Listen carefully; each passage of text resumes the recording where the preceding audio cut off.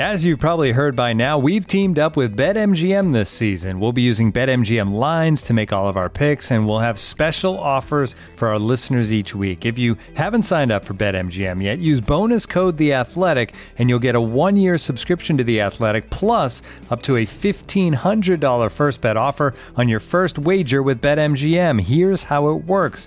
Download the BetMGM app and sign up using bonus code The Athletic. Make your first deposit of at least $10.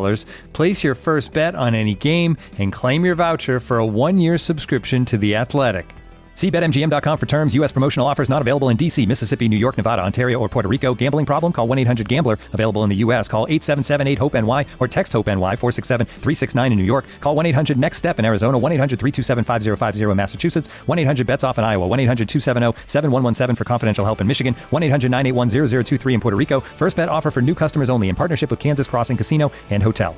Don't forget, if you haven't signed up for BetMGM yet, use bonus code The Athletic, and you'll get a 1-year subscription to The Athletic, plus up to a $1,500 first bet offer on your first wager. The Athletic.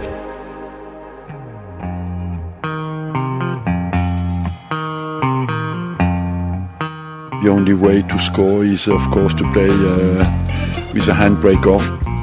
Hello, I'm Ian Stone. This is Handbrake Off, the Arsenal podcast, brought to you by The Athletic. We're going to be chatting about some of the big Arsenal topics of the week, as well as looking forward to the weekend's game at home to Brentford. To do that, we're joined by Art de Roche and Amy Lawrence. Morning. Good morning. Morning, nice to see you guys. Now, before we get going, there was a huge story that broke this week about the alleged financial impropriety of Manchester City. 108 breaches of financial fair play rules over a 9-year period, which starts in 2009 and goes on until 2018, a period in which they won 3 league titles, by the way, some with players bought from us.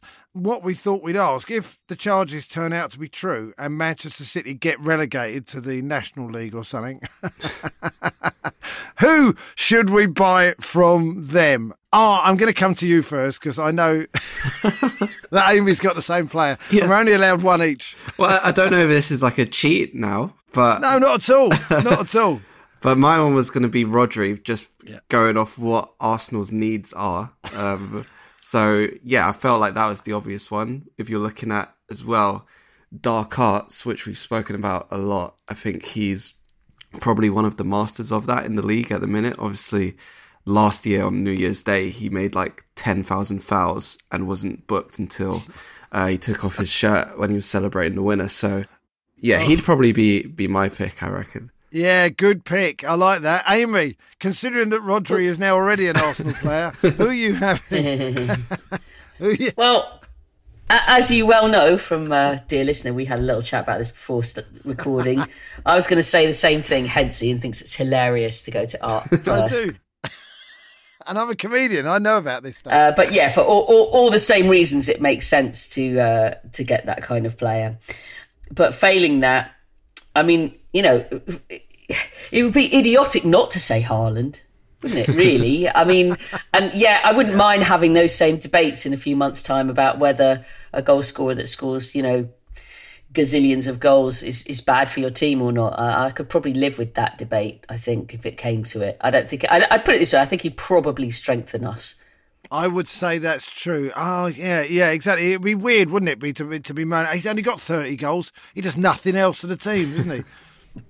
But just on a similar vein, I'll ask you this: if Man City do disappear to the Papa John's trophy or whatever it is, would you take Pep Guardiola over Arteta? Oh no! What's going? Well, I mean, can I? Well, there you go. I'm throwing it out there because I think it's an interesting debate to be had, which underlines how you feel about people emotionally, how you feel about people non-emotionally, how much store you put on past records, etc., etc. It's just an interesting debate. All right, I can answer. I'm throwing that at you. Quick, yes, no. Well, I would say no. I would take Mikel. I want an Arsenal fan as an Arsenal manager. And James, has written a very, very good piece showing Mikel Arteta's lack of celebration when he was Man City assistant manager when they scored against Arsenal. So I'm going for a gooner, all right? I'm having Mikel Arteta. Before you answer that supplementary question that Amy has thrown in there, do you know what? I'm having Kevin De Bruyne because I think he's absolutely amazing. And I'd love... I mean, you see Erling Haaland when they lost that game at the weekend and he made about 1,000 runs and no one played a single pass to him for the entire game as far as I can tell because they don't look for him. But Kevin De Bruyne does. When he comes on, he's looking for Haaland. So I think whichever forward plays at our club would benefit from having Kevin De Bruyne's passing behind them. What about you? Are you having Arteta or Guardiola? I'd probably stick, to be fair. Just like... I think logically it just makes sense. But also, right now, yeah. On that De Bruyne point, I just remember the first time I watched him play live. And he's probably the first person I watched and thought, that guy is just like an action man. He can do everything. And I was just blown away. So hopefully that De Bruyne doesn't show up in a week or so. But yeah, you mentioning him just made me kind of remember that feeling going away from a game and just thinking, wow. No, they've got some great players, and we very much look forward to seeing Erling Haaland bearing down on the I don't know, Fleetwood Town defence or whatever, going down to Torquay and playing more and see how they get on. Can they do it on a wet Wednesday night in Torquay? Probably, I imagine, but we'll hopefully we'll find out. Anyway. We are now just over halfway through the season. As Amy said on this podcast, games are different in the second half of the season. I'll come to you first. Do you think that is the case? Also, do you think the Everton game was a good example of that sort of thing? Yeah, I think mostly it's just about how they respond. And also, I don't think they played particularly badly at Everton. It was just kind of an average performance, really. And I think you saw... the energy that Everton came with was a lot better. So I wasn't really overly concerned, more annoyed than anything. Yeah. But yeah, I do feel like it's going to be interesting to see how they kind of react because I don't think we've seen, say, Zinchenko react like he did late on in that game. I don't think that's something... we've seen it in that manner a lot, obviously. Neil Maupay could do that to anyone, though, couldn't he? Yeah, he could. I mean, he could wind up... I mean, if Mother Teresa was playing for us, or, I don't know, the Dalai Lama, he'd be grabbing Maupay by the throat, wouldn't he? I think as soon as he came on, we all knew what was going to happen. It was one of those moments, wasn't it? But no, I want to get to this point about games in the second half of the season. Me and Amy have seen a lot more second halves of the season than you, obviously. Yeah. But do you think... I mean, Amy just said this, and I will talk to you, Amy, about this again, but do you think there is a different flavour now to the whole thing? We've got over that halfway point. We obviously are in a great position, but now is when the pressure really starts to ratchet up. Yeah, well, I mean, it just gets more real. At first half of the season, you just kind of try and concentrate on your own stuff, but now, I guess, especially... last week, or even the Manchester United game, I remember the kind of feeling of just nerves going into that because City were the early kickoff. And I don't think you really had those nerves because of those reasons in the first half of the year. So it definitely is, I guess, a different kind of emotion going into those games. And hopefully the players can deal with those. Yeah, well, yes, indeed. I mean, Amy, I completely agree with you. It was never going to be plain sailing. But did some of the triumphalism annoy you a bit? I mean, I know we talked off air about, the piece in The Guardian by Jonathan Liu when he said that we'd win the title. And you're going, how can you know that? I mean, as far as the fans are concerned, isn't it just a natural excitement at possibilities? Sorry, what was the question? About the fans' excitement or about the triumphalism? Well, it's a bit of both, really, if you like. I mean, talk about generally about what you think about the way that maybe fans have gone a bit too early, perhaps. I don't know. I think most fans have been... I fundamentally dislike anything where you generalise about fans. I just don't think it works. I think when you consider any fan base, particularly one where, you know, it numbers in the multi-millions as a club like Arsenal, how can you possibly compare any kind of sentiments of a kid in a faraway land to an old-timer who's been going to Highbury since, you know, in their 80s, to someone goes home and away, to someone who's naturally optimistic or naturally pessimistic? It's just, there's way too many variables, and I always think there's a real risk at proclamations of the fans think this and the fans think that, because in general, the one unifying factor about fans is that they care about their team, but even that care takes many forms, and it has a massive spectrum. You know, there are people who feel, you know, extremely depressed or elated by what happens on the pitch, and there are some who just get on with their day. It's too hard. I try not to fall into that trap too easily, and I always find it a trick that journalists sometimes use, and it annoys me in a press conference or post-match interview, where they go, well, the fans this, the fans think this, and the fans think that to some manager or whatever, and you're like, who are you talking for, actually? You know, not sure I think that's an entirely just and fair way of phrasing thoughts and processes. If you have that yourself, own it, but you know, don't make assumptions about millions of people who will feel very differently. We certainly know that very well from, you know, the tail end of the Wenger era, where, I mean, Jesus, I mean, it wasn't just a split fan base. It was, you know, both extremes and everything in between. So I don't know. I think people were entitled, as particularly youngsters, to get carried away and think, yeah, this is it, because you've not experienced how it is to get close and then blow it. Every reaction is understandable and personal. It's valid. Basically. It's valid, isn't it? Yeah. I was less keen on people from kind of what I would say outside the fan base. I find that a bit more frustrating when people are like, well, it's Arsenal's to lose, or Arsenal are going to be bottlers if they don't take advantage of this position. You know, it's nonsense. We have to keep reminding ourselves that this is, or certainly has been, until some recent acquisitions, the youngest team in the league, with a very young manager who's not won the title before as a manager. This is a first for the vast majority of this group. And it just reminds me of so many occasions in the past when Arsenal have put themselves into a really good position, and for whatever reason, you know, quite often it doesn't work out. Sometimes it does, and it's the best. And we all know those times, luckily, those of us who've lived through it, and it really is as good as you're ever going to feel in your life about your football team. Right. You know? But there's been points in all those seasons when Arsenal have won the league where you think, oh my God, it's all coming crumbling down. Even the Invincibles, that Liverpool game. Yeah, half losing time. 2-1 at half time. You've gone out the Champions League, you've gone out the FA Cup, you're losing to Liverpool, and literally even the players on the pitch who had done it all and won it all and were world class sat there in the changing room absolutely paralysed with fear and shell-shocked, and nobody could speak.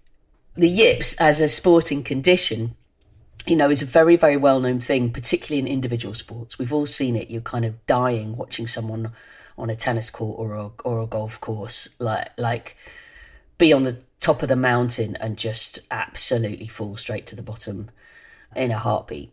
And it's painful. You don't know when it's going to hit you in sport. You know, there's sports psychologists out there for a reason. And the second half of the season, the reason that the games feel differently to the first half is because you know what's on the line. It's so much clearer. It feels closer to you, so you've got something more close to you to let slip through your fingers. It's real. When it's still quite far away, yeah. You can enjoy the ride a lot more. Yeah. You can feel freer. Your muscles can be more relaxed. Your mind can be more calm. But when you're about to take a shot and your heart's in your throat because you know that the difference between scoring it and not, it feels so much more intense. It can affect how your body feels and your mind feels. And do you rush a shot? Do you misconnect? Yeah. Do you hit it too hard? You know, all these things that when you're relaxed, things happen very naturally. And being able to be as natural and as relaxed when you're close to the prize is probably one of the toughest things you'll ever encounter as a sportsman. Yeah. Well, as someone who did the died so horribly at the Garden Furniture Awards. I can relate to that in any number of ways. It is when it gets to the point when you're actually walking out in front of thousands of people and you have to perform. And it can get... What was your first joke? The Garden Furniture Awards. Yeah. If Come on. My first joke was, if Snoop Dogg did some gardening, would he use a hoe? Right, which actually is not the worst joke in the world, but to utter silence followed by everyone just talking to each other. It can be very, very tough out there. I mean, listen, I have no idea what it's like for the footballers, of course. That's a different level altogether. But Amy's right. There's no correct way to express enthusiasm for your team, is there? I mean, in the end, we're all on the journey together. We'd love to have a happy ending.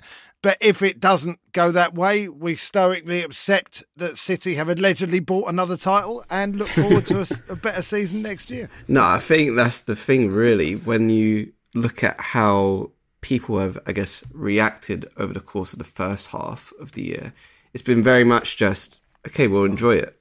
Fun. Have fun. And I think for me personally, it's weeks like this where there's no game in the middle, where it just feels like a filler episode where I'm just waiting for the weekend because I actually can't wait to watch Arsenal play. It doesn't matter if they lost on the weekend. I just want to see them play football. And I feel like that's a feeling that a lot of people have at the minute and probably haven't had for a while. And hopefully it continues. But in that essence of it, there are very different ways people feel about certain situations. And that title, I guess, if we want to mention it, is very different to the way outsiders view it, as Amy said, which does become a bit frustrating at times. But again, hopefully we still want to kind of look forward to the games as the season gets more real. Are you? I'm interested that you say you're so much looking forward to seeing the team play. Are you more nervous than you were for a sort of home game against a quite good team in the first half of the season? I am. I just wondered if you are, or we're just different. Full stop. Thinking back to a game that sticks out to me was the game at Old Trafford, where Arsenal lost 3-1. And before kickoff, I was just like, what's going on? Why are they taking so long? Just start the game already? And I had that feeling a lot during the first half of the season. And I still had it last week. So I feel like I'm still looking forward to those games. It hasn't really changed for me yet. And maybe I'm lucky with that. But also, it's a thing about like the timings of the games as well. They really get to me. Like, it really annoys me when the TV decide Arsenal are playing the last game on Sunday. And I've got all weekend to think about it. It just annoys me so much. But I've got to be honest, I mean, the 12:30 kickoff on a Saturday is horrendous for us generally, so I'm not unhappy to wait. By the way, while we're on the subject of expressing your enthusiasm and support for the team in different ways, Tottenham did us a massive favour last weekend. They beat Man City 1-0. I tweeted, and I got the tweet up just so I can actually say what I tweeted. One time only deal, and I hate to say it, but come on, you Spurs, is what I tweeted. All right. I'm going to ask you first. Amy's shaking her head. I know she is. Do you think that's too far? Maybe to tweet it. I'll say that because when I went into the office on Monday, our main editor supports Tottenham, and I went straight to him and went, "Come on, you Spurs." Because of what happened, obviously. It was a joke. It was Amy's face. Oh my God. It was a joke. And so was mine, by the way. And so was mine. Not completely, not entirely a joke. Whenever I say things are a joke, it's not like a joke, but it's not like Snoop Dogg and a hoe. That's an actual joke. But I'm saying that it was a joke. And Amy... Yeah, it's obviously a joke, but there are just things you don't say. Why? Look, I'm not saying I wanted them to win. I wanted Man City to lose. And in order for them to lose, Spurs had to win. Spurs had to win. You could just say, I want Man City to lose. You don't have to say what they say when they are supporting their team. Do you not think Tottenham? Do you not think Tottenham would have got a bit of boost from seeing even an Arsenal fan wants us to win? That'll really drive us on. Do you not think that would? No, I really don't, Ian. No. I don't think that was at the forefront of their minds. I'm sorry to disabuse you of any notions of significance on the result. I think Harry Kane saw that actual tweet and went, "Well, if Arsenal want us to win as well." I mean, we all went getting Harry when he scored, right?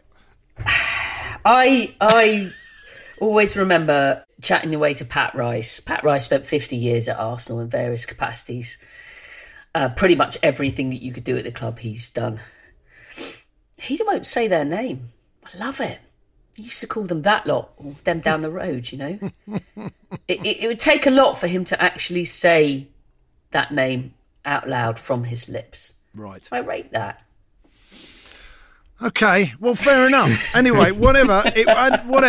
Horses for courses. We all support our team in a different way. I'm not, I wanted Man City to lose at the weekend, and in order for so did I. But that doesn't mean I'm going to start singing their songs and then passing it off as a joke. Yeah, we've all heard that one before. Yeah. Well, whatever. All our different attitudes, it worked, didn't it? And we are still 5 points clear with the game in hand.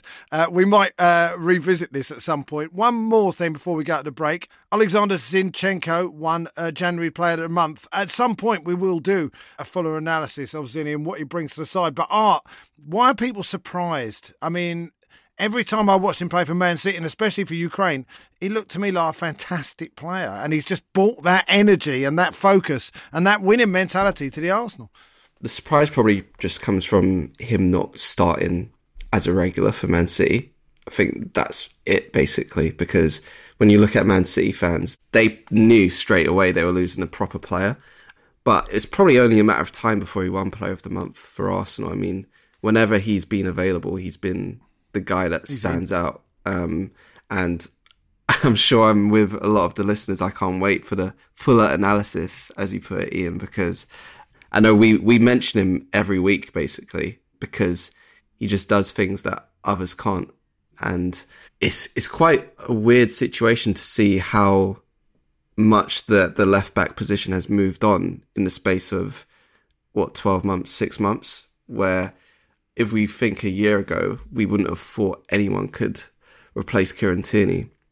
And now here we are. And that's not to say Kieran Tierney's a bad player, because he was probably Arsenal's best player for the past 2-3 years before Zinchenko came in, almost consistent. Yeah. But it's just an interesting development, which when you see Arteta saying Arsenal are ahead of his plans for them, I feel like that's a massive part of it, because no one could really predict what Zinchenko could do for Arsenal on the pitch, and I think teams are still trying to kind of live with that as well. So long may it continue. Amy, briefly, have you ever seen a player like him before? Because I find it hard to compare him to anyone, really. I think he's being asked to do a job that's an unusual job. I mean, he's obviously a fantastic player with a lot of amazing attributes as a human as well as a footballer. But I think, for example, if you asked Santi Cazorla to do something similar, something sort of slightly left field in terms of where your positioning is, we could arguably be having a similar conversation about a player like that, for example. He wouldn't win as many headers from goal kicks, I don't think, Santi. I don't know. I wouldn't underrate Santi easily. But he was glorious. But obviously Zinchenko has made a massive impression, and I do wonder if when Man City sanctioned those deals for Zinchenko and Jesus, they thought that they were actually going to be letting those players go to a title rival. Because I presume that they thought they were, saying go off and have a great Premier League career, but, without really thinking that they were going to be part of a team that is immediately going head to head with them. And obviously City thought that they were strengthening themselves with the players that they have brought in those positions. So it's a kind of fascination, I think, from a psychological point of view, to see how that plays out.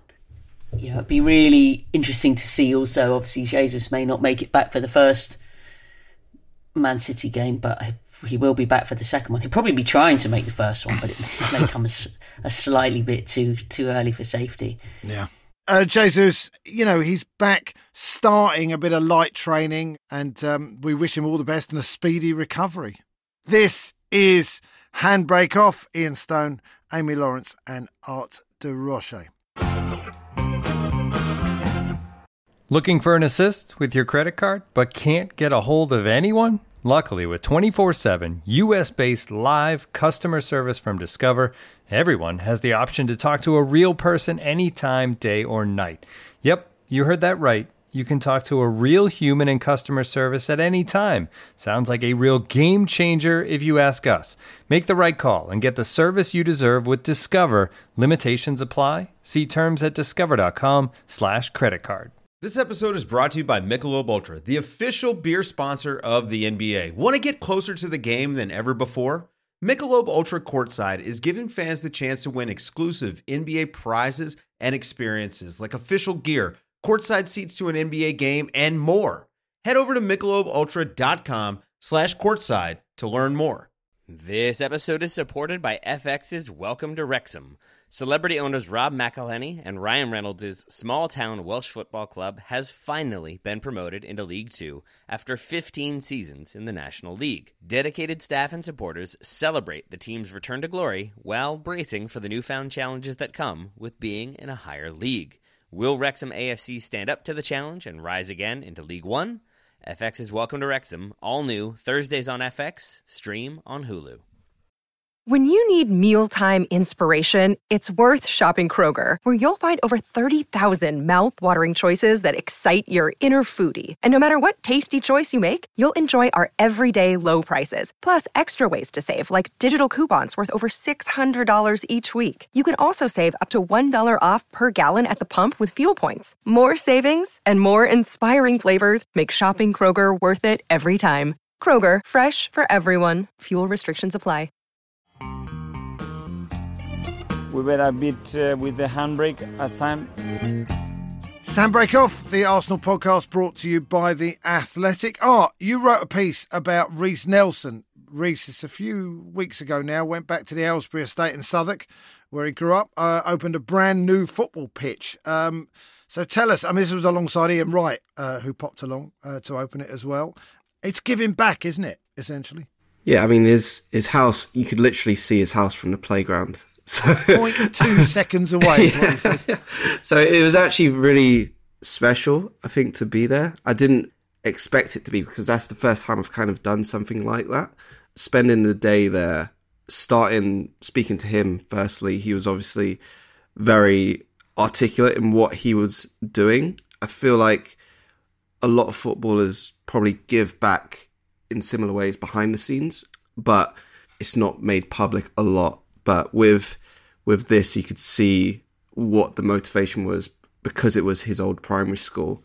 And it was quite nice just to see when you got there, a lot of the teachers were in Arsenal shirts. So like the deputy head, Sarah Haley, I'll give her a mention, season ticket holder at Arsenal, was in an Arsenal shirt, and she was at the game where he scored twice against Nottingham Forest. So you just had a lot of little kind of things that were quite cool. One of his old teachers was still there as well. So they kind of had a little moment during the assembly that was mentioned. And obviously the kids that were there as well. I think that's what really kind of swung it, was their reaction to, first of all, him, obviously. And then the deputy head showed a picture of what the pitch used to look like. Yes. And the younger kids kind of just flipped. They lost their mind even more so than when Reece walked into the room. And if anything, it was funny. So yeah, it was a great day. Obviously happened in November, so we were kind of waiting until he was returning back to kind of fitness and stuff before putting it out. But yeah, I'm glad that I was finally able to get out there, because as you say, it's really kind of important thing for Reece as an individual. Amy, we get a real sense of Arsenal in the community in Islington and how connected they are. But there's also those wider links, aren't there, as well? Them lot, if you want to call them that, up the road. often go on about us South London club and all that nonsense, but we have a lot of connections with South London, don't we? I mean, you think about the team we watched in the 80s. Absolutely. I mean, that was, core of the team came from South London and Essex, really, around those sort of times. But I think just the South London roots, Hart will know more about this than me, but I think particularly for the black community in South London, growing up seeing, Ian Wright, David Rocastle, Michael Thomas, Paul Davis, Kevin Campbell, those role models who just made such a huge impact, I think have been a big part of the fact that the club has those connections and maintains them. And also, like, going back a bit, Arsenal were sort of almost undeniably the biggest team in London for, many, many decades. And it's only really more recently where I think people don't feel that quite as strongly because of the way the game has globalised and the way that obviously the money has come in and the new stadia, and it gives a sort of status to Chelsea, Tottenham, even to an extent West Ham, that didn't seem to be on such a level quite up with Arsenal, from the sort of 30s to the 2000s or whatever, roughly. Slightly maybe overestimating my decades, but you get the gist. But yeah, I think there's still a great presence down there, which is great. And I even go back to the 80s, there was a big supporters club branch from South London. And I think their acronym was SLAG, South London Arsenal. I don't know, something like that. But something nice. They loved that. Yes. I might need correcting on that, but I think that was right. No, but it's like I say, I read the piece and you can see how excited the kids were and how excited the teachers were as well. And there's a pitch down there where kids will develop, and maybe another Reece Nelson or Wrighty will come out of that. The other good story at the moment that I want to mention: Flo Balogun on loan at Rome in Ligue 1, and I must say, by the way, I watched a number of videos to try and practice that. It wasn't a bad attempt, I felt. I mean, I read that the French don't use their lips to pronounce, not like red, it's in the back of the throat, the R, you see, and I watched. Anyway, I wanted to be as culturally sensitive as I could, but that's where he is in Liga. He continues to outscore Alexandre Lacazette, as well as a couple of other decent strikers in Messi, Neymar and Mbappe. He has 18 months left on his contract. Amy, what do you think we should do, and what do you think the club will do? Such a good question, and probably quite a difficult one to give a definitive answer to, because I think they have two quite tempting options here. One of which is to keep him at the club, integrate him as quickly as possible, and hope that, a la William Saliba, he's going to come in after a year in Liga of improvement and just be a phenomenon. The alternative is to maximise the exposure that he's got, to get a Alex Iwobi, Joe Willock style high fee to put into other aspects of developing the squad. And I guess that it will come down to two things. One is basically the eye and analytical heart of Mikel Arteta, and whether he sees Flo and what he's done and how he's improved as being Premier League, Champions League ready and ready for the next step and more to come, and wanting him in, because there's definitely going to be room for another centre forward in the squad next season without fail. Or whether the other influence is the overall finances and what areas and how many players Arsenal are looking to strengthen in the summer. Because, I mean, there's been a lot of talk about Declan Rice. And the more talk there is, the more nervous I am, I think, of that price escalating to a point where Arsenal might say, OK, we're out. Because while he might be interested in coming, and Arsenal is certainly interested in having him, it's not unlimited money that Arsenal are dealing in, as we've seen in other deals. I think they'll go as far as they possibly can, but if there are 3 or 4 other wealthy suitors knocking around and it becomes a kind of bidding war, Arsenal tend not to do bidding wars. Yeah. So it'll come within the picture of how much money can be raised from sales. And I think there are potential sales in the summer. Arsenal have been very bad sellers for a while now. But I think they're now in a position where that shouldn't be the case. They've certainly got assets that if they do need to sell them, it's not a case of we can't get rid of X because nobody's going to pay that money or nobody's going to take the wages on. It's now a case of, I think Arsenal are going to be fighting people off, to be honest, to keep their players. If people do have to go, the values are going to be rocketed compared to recent years. It's where the outlay is, where the income is, and where Flo Balogun fits into that, and only Mikel Arteta has the answer. What do you think, Art? I mean, he's an academy player. We've all enjoyed very much seeing Eddie Nketiah in the team, and Bukayo Saka and Emile Smith-Rowe and Reece when he's fit. I like the idea of Arsenal trotting out with 4 or 5 academy players in the first team because I look, I might be wrong about this, but it provides more connection between us and the fans. Balogun was so well spoken of in the youth. I remember playing five-a-side years ago and somebody said to me, this kid, I've heard about this kid at Arsenal. This is when he was about 14 or 15. He's obviously starting to fulfil his potential now. I mean, he could save us 50 or 60 million quid on a striker. Just on his contract, I think it's 2025. So, okay. 2.5 years, not 18 months. But in terms of forward thinking into next season, similar point to Amy, but you can't really be a top team with 2 strikers. You need at least 3 if you're playing one up top. But Eddie Nketiah and Gabriel Jesus can both kind of drift wherever they want to, really. And for me, I'd be inclined to keep him, as you said, Ian. Obviously, there's a benefit to him being an academy boy, but also I just feel he's proved that he can perform at senior level. Obviously, last year was more difficult in the Championship with Middlesbrough. I remember being at the Den when he played against Millwall, and he wanted a penalty, didn't get it, and for the rest of the game he was booed. And it was just an interesting thing to watch happen. And then going into this season, his debuts at the Velodrome at Marseille away. And I just think his football education, I guess you'd call it, in the past year or just over a year, has put him in a really good kind of stride to do whatever he wants in the summer. That's a really good point, Art. It's not just what Arsenal wants, what he wants, although obviously with the contract you hold a certain amount of cards, but it's also what does he want?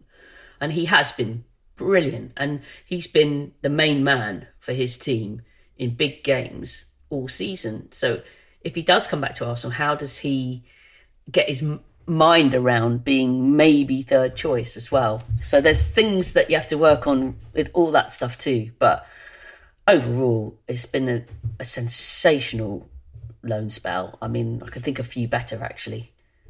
One of the best that we've ever had, actually. And, we'll keep a very close eye on that. Meanwhile, Saturday, 3:00 at the Emirates, Brentford at home.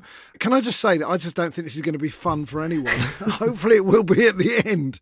I just think it's going to be a really, really tense, tough afternoon. I'd love to think we'd be 4-0 up after 60 minutes and we'll bring on, Nwaneri off the bench just to give it, hey, have another run out. Go on. I just don't feel it'll be that way. I mean, the Athletics Brentford reporter, Jay Harris, has a piece up on their record against top 6 sides. I'll come to you first. A couple of things that sent a few shivers after last Saturday's game. The way they play against top 6 sides, they play a 5-3-2. The focus is clearly on being compact at the back and direct going forward. In their 2-1 victory over Man City, the Etihad in November, they only had 25% possession and hit 31% of their passes long. Sort of has a little reminder of Everton at the weekend. The big thing is, though, this is at the Emirates, where I feel, especially since Brentford have come into the Premier League, every game that has been played, I feel the fans have had a really big impact, not just in terms of what's happening on the grass, but I think first opening game, it was all Brentford fans. Everything was about them. Then you come to the Emirates, and that's when I feel like the voice of the Emirates was getting a lot louder gradually at that point. And again, first time we played them this season at Brentford, it was an early kickoff and it was just really subdued, and Arsenal were actually able to silence Brentford Stadium really quickly. And I just feel Brentford almost, not more the most in the league, but it feels like the atmosphere really helps in those games because everyone knows they are there to upset teams, and they can do. The Manchester City game was probably the best smash and grab I've seen because they didn't look out of control in any point of the game. Even when they didn't have the ball, they looked like they were comfortable. So I think Jay is right in kind of giving everyone that reminder that Brentford aren't going to be there to be pushed over. But personally, I feel, I'm not sure if optimistic is going to be the right word, but I feel a bit more comfortable with it being at the Emirates. Yeah. Amy, I mean, I must admit, I agree with Art. What do you think? I just was thinking about the Amazon documentary and some of those dressing room team talks of Mikel Arteta's. And I've got a feeling that he's probably got something up his sleeve for this one, because it feels like one of those that I can't imagine that he would have handled the performance at Everton. No. You know, particularly well. And there was so much praise for Everton, and I found it slightly unusual the way that in the kind of aftermath of that, it was all about how, you know, Everton's plan affected Arsenal and Everton's passion affected Arsenal and Everton. Well, the other thing that affected Arsenal was Arsenal, and Arsenal didn't play very well, I'm afraid. And a lot of the things that they have been doing this season, they didn't do very well. There wasn't a precision about their shooting. There wasn't enough Christmas about the passing. There were too many mistakes. They were doing things that they haven't been normally doing. And you can't just say, oh, well, that happened because Everton. You have to take some responsibility for that. And I think that, again, I think it would be a mistake for Arsenal to... Obviously, they've got to prepare themselves as best they can for everything that the opposition have to offer and how they'll approach it. But Arsenal have got to get Arsenal's game right. And if Arsenal get Arsenal's game right, then given the home record, given their position in the table, however it happens, and it may well be very uncomfortable, but they ought to get the point. Well, let's leave that there then. Let's have a song to end. Amy, what you got for us? Well, the declaration of love by Mikel Arteta after the Everton game was quite touching, really. I was talking to someone recently about, gosh, a game so long ago. It was Arsene Wenger's first North London derby when Ian Wright ripped off his T-shirt and had a handwritten T-shirt saying, "I love the lads" on it. I love that T-shirt so much. I would pay good money to have if somebody knocked off versions of that T-shirt. It's one of my all-time favourite things. And I think that messaging, you know, I love the lads, I love my team, I love my players, you know, good times and bad, was such a great thing to come out with in a moment where probably inside he wanted to kick down some doors and smash a few heads together and was fuming. I've gone for Fontaine DC and I Love You. Yeah, I mean, I should say, by the way, that I tweeted that I love this team. It's all down to you, Stoney, of course. Sorry. No, but I think those declarations are Harry Kane was listening, Mikel Arteta was listening. What have you got for us next, mate? I wasn't saying that. It's a good song, that, by the way. I was just saying that I think it's nice to declare your love. And as he said, they need it more now. And they've earned it, haven't they? And so I think that's absolutely right. Fair enough. What you got, Art? It's not as good, nowhere near as good. But mine's along the lines of what I was talking about earlier in terms of just being bored during the week and waiting for the games to come. The song is literally called Boredom by Tyler, the Creator, because I just want the weekend to get here already. It's Thursday and I just want it to be Saturday already. And it's getting like that every week. Nice. So hurry up, it is. Please. It is. Yeah, there are a number of good boredom songs, actually. Buzzcocks did a great boredom song in about 1,000 years ago. And also Iggy Pop, I'm bored. My song, well, when I was getting all enthusiastic, Amy did say to me that it felt a little like the 89 season when we were miles ahead of Liverpool, and then they sort of reeled us in, and we had a wobble, although we know how it ended. Anyway, I've gone for Pop Song 89 by R.E.M. or Rum. As they're known in France. Oh, no, it was all worth it. I've been listening to it endlessly. The live version, if you want, from Greensboro Coliseum, Pop Song 89. Should we talk about the weather? Hi. Should we talk about the government? Nah. That's it for Handbrake Off. Thanks to Art and Amy, and thanks to Steve, who produced the show. And enjoy the game on Saturday. I'm Ian Stone. This has been Handbrake Off, the Arsenal podcast, brought to you by The Athletic.